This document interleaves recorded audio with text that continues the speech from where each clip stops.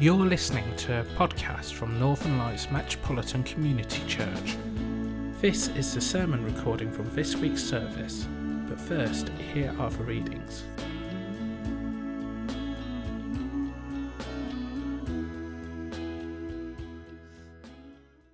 A reading from the Gospel of Luke, chapter 10. As Jesus and his disciples were on their way, he came to a village where a woman named Martha opened her home to him. She had a sister called Mary, who sat at the Lord's feet listening to what he said. But Martha was distracted by all the preparations that had to be made. She came to him and asked, "Lord, don't you care that my sister has left me to do all the work by myself? Tell her to help me." "Martha, Martha," the Lord answered, "you are worried and upset about many things, but few things are needed, or indeed only one. Mary has chosen what is better, and it will not be taken away from her." This is the word of the Lord. Thanks be to God. You're listening to a podcast from Northern Lights Metropolitan Community Church. And now, for this week's sermon.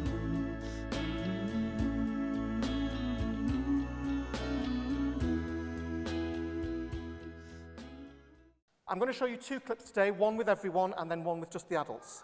Who's heard of Dr. Seuss? That would be everyone's heard of Dr. Seuss.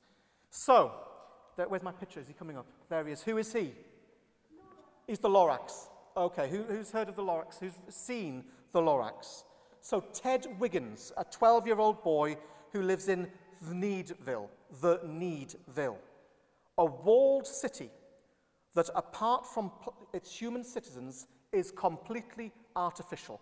Everything is made of plastic, metal, or synthetics. There are no living plants in this city.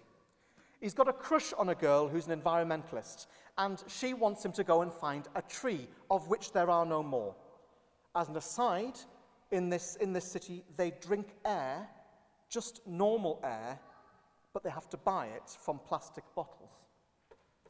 He speaks to his granny, who was alive at the time, and the granny said there used to be trees.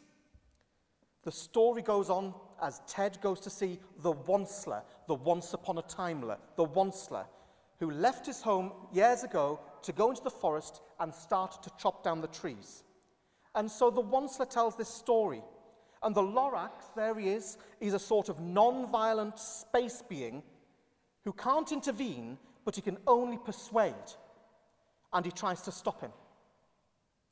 The Onceler, the guy who's chopping everything down, rationalizes his short-sighted needs into arrogant self-righteousness. And the Lorax helplessness, his protests, they cannot help him. And so the Onceler pollutes the sky, pollutes the river, pollutes the landscape, until the very last tree dies. And after he finishes telling the story, the Onceler finally understands the meaning behind the Lorax's first message. He gives Ted the last seed in the hope that he can regrow the forest and he can make other people care about the trees once again. He shows others, he manages to convince the others to work with him, and once they all realize, the following happens. Now, and get these people on my side, or else you're fired! Go on! Tell them what you think! You don't know me, but my name's Si. I'm just the O'Hare delivery guy. But it seems like trees might be worth a try. So I say, let it grow.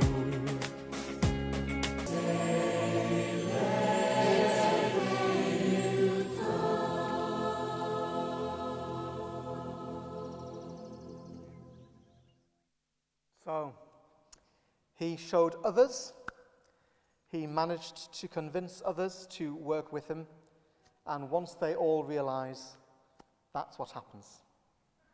The Bible tells us that God will never again do what was done and promises this with a rainbow.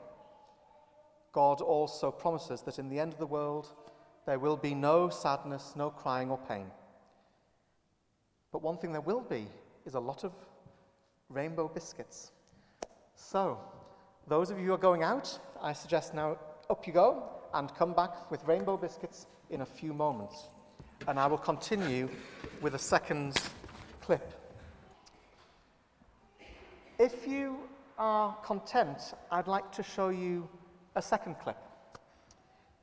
The Bible does indeed tell us of a time in the future, the new heaven and the new earth, when all will be well.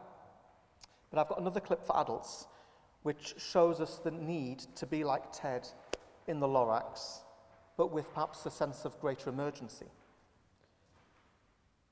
Years and Years is a 6-episode series, and it follows the British Manchester-based family, the Lyons family. I don't know those of you who have seen it.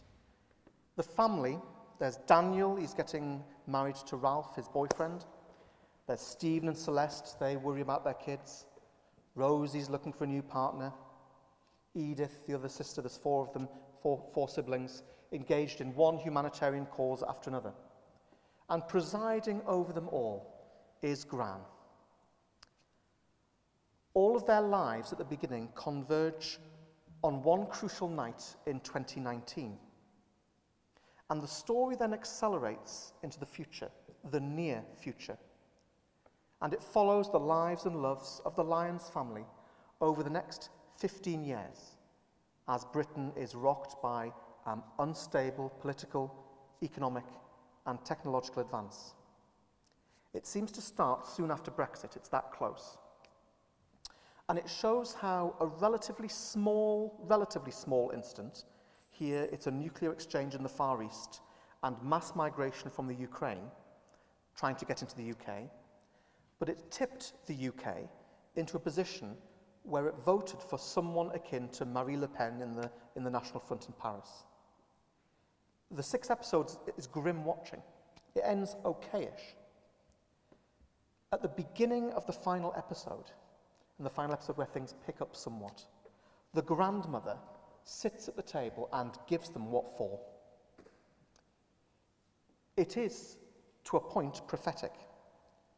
Listen to what she says. Her example, the example she's using in the process of the 6 episodes, the example she uses is small compared to other aspects in the series. But here, you get a real gist of what she's saying.